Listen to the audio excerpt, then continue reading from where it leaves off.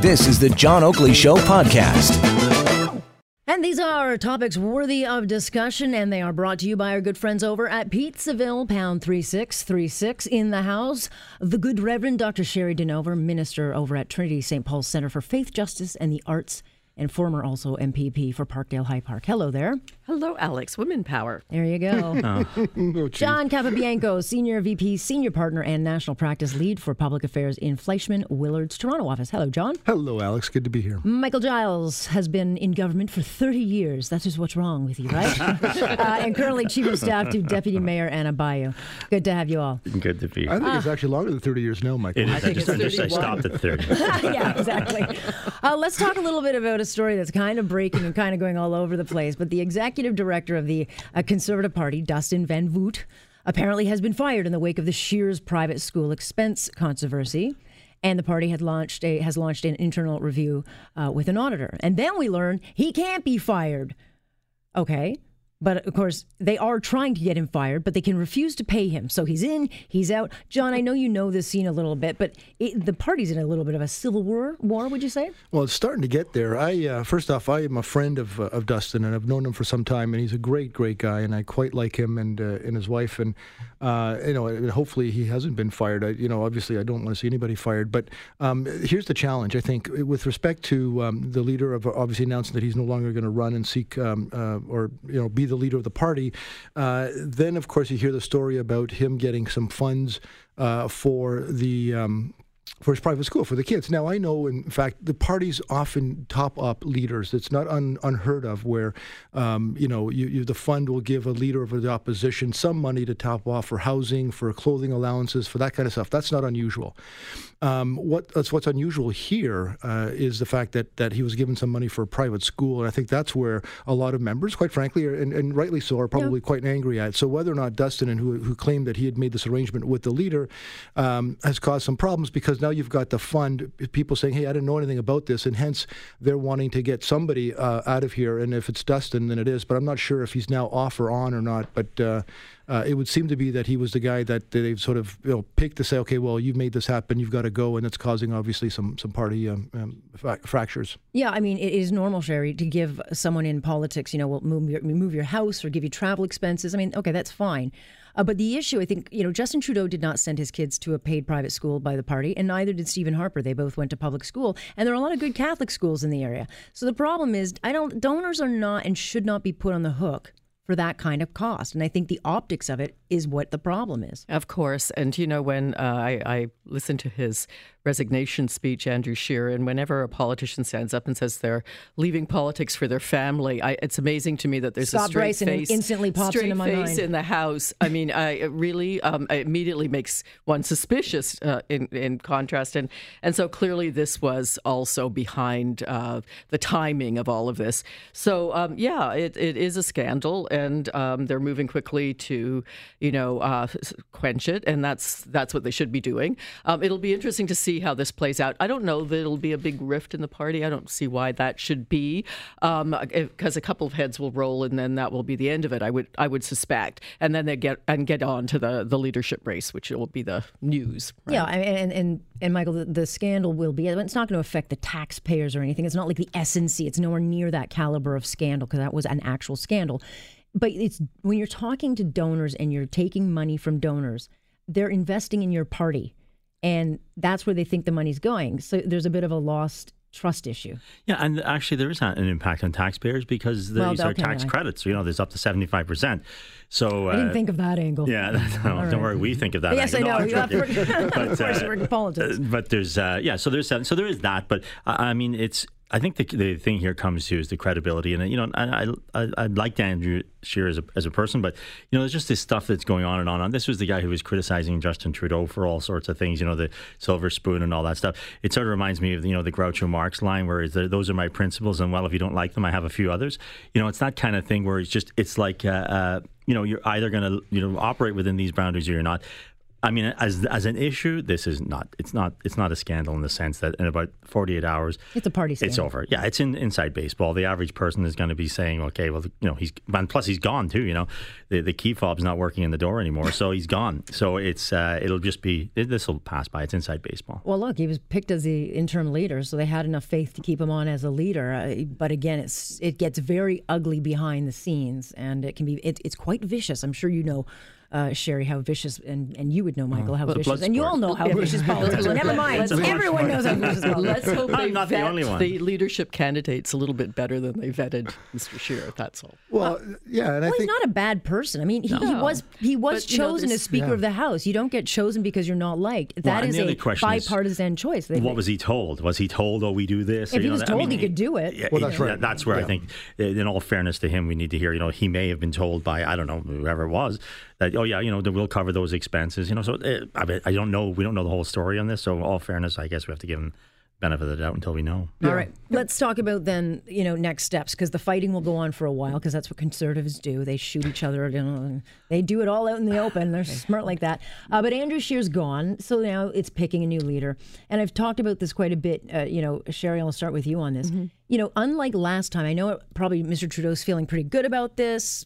I don't think you should be, because the field of candidates this time are going to have a much bigger profile, much more star power, and they're going to obviously rebrand the party. That's not good for him, because he still has to run on his record, and it ain't good. Mm-hmm. Yeah, I mean, I think it'll be very interesting to see how they pick.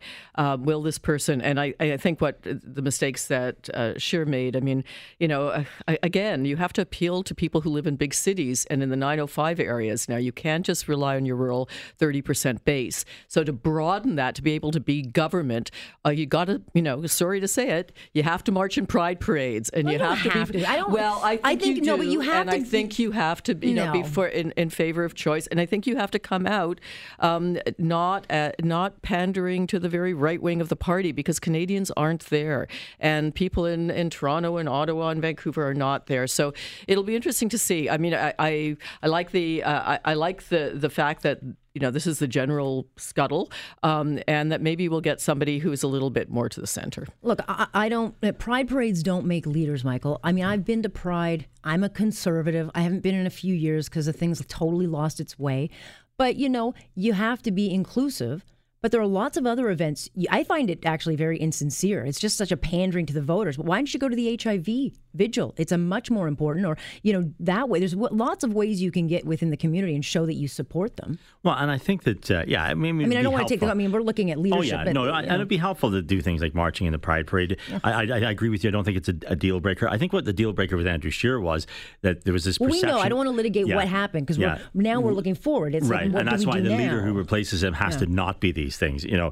Scheer was he an insurance broker? Was he not? Was he an American? Was he not? And what that did is it reinforced a narrative in people's mind is we don't really know who this guy is. This is, I think, where the difference is with the field of candidates are coming up now. I mean, we're looking at a Rona Ambrose, we're looking at a Peter MacKay, we're looking at an Aaron O'Toole. These James are, Moore, we're looking at not Brad Waldo. I'm sad to say these are, and actually, by the way, not that anybody was asking, but apparently Maxime Bernier tweeted this afternoon he's not running. So anyway, I'm sure there's a move to get him. What about Doug Ford? That's right. No, but I Doug's think he's not running either. No. But the point is that these are powerful in the sense that they have a strong presence.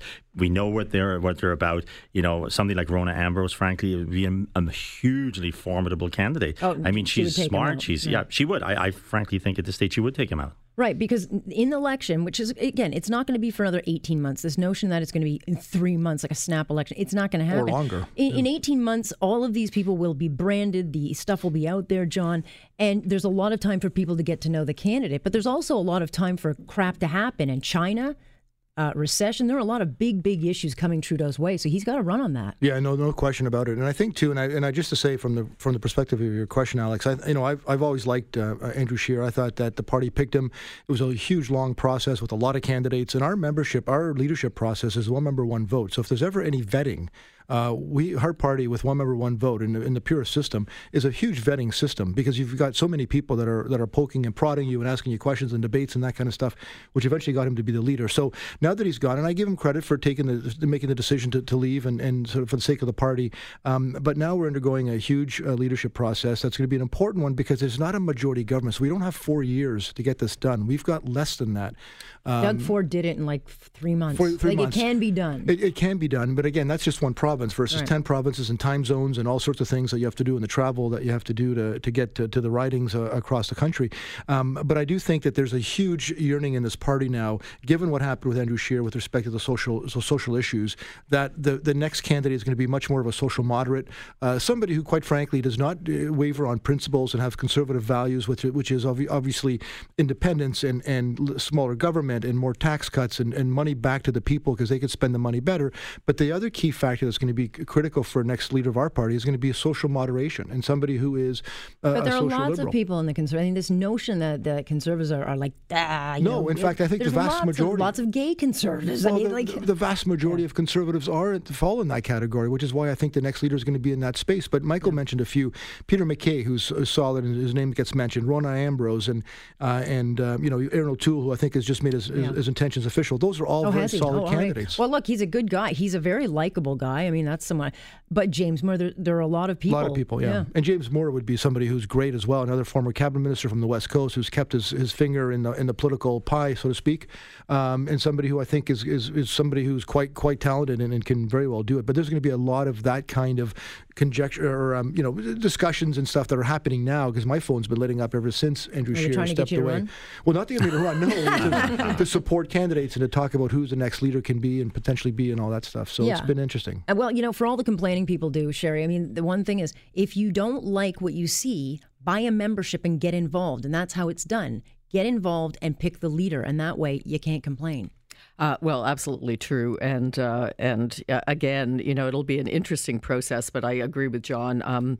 I think that it will go to someone who's socially moderate. I think they tried the other tact. It didn't work. But they also didn't have as a Canadian, I'm pleased by that. And so we'll see what happens, what comes out of this. Yeah, I mean, they didn't have none of the star candidates really ran. I mean, I would have loved to have seen Lisa Raitt win. That would have been my choice. I mean, I think she would have done a really good job, or Aaron O'Toole. But again, they didn't have a big field. They had Maxine Byrne. It was just, the last one was a bit strange. And Lisa Raitt was an interesting one, because she's always been a very powerful woman leader in our party. It's a big loss to the party. And it is a big loss to our party. And I think with Lisa, when the last leadership happened, I think her name recognition was there, but it didn't. What made her obviously quite popular amongst Canadians and non-conservatives was the SNC-Lavalin, and the fact that she played a leading role in that committee. She was invaluable. Well, and the thing too is that governments in this country get voted out; they don't necessarily get elected. And the main thing is, if you're going to vote against and vote a government out, can you see the person that you're going to replace them with as Prime Minister? I don't think a lot of people saw that with Andrew. I think they'll see it with every one of these ones. John Oakley's show, and I'm Alex Pearson, but this is Global News Radio, talking topics worthy of discussion here on 640 Toronto. Thanks for listening to the John Oakley Show podcast. Be sure to rate, review, and subscribe for free at Apple Podcasts, Google Podcasts, and anywhere else you get your on-demand audio.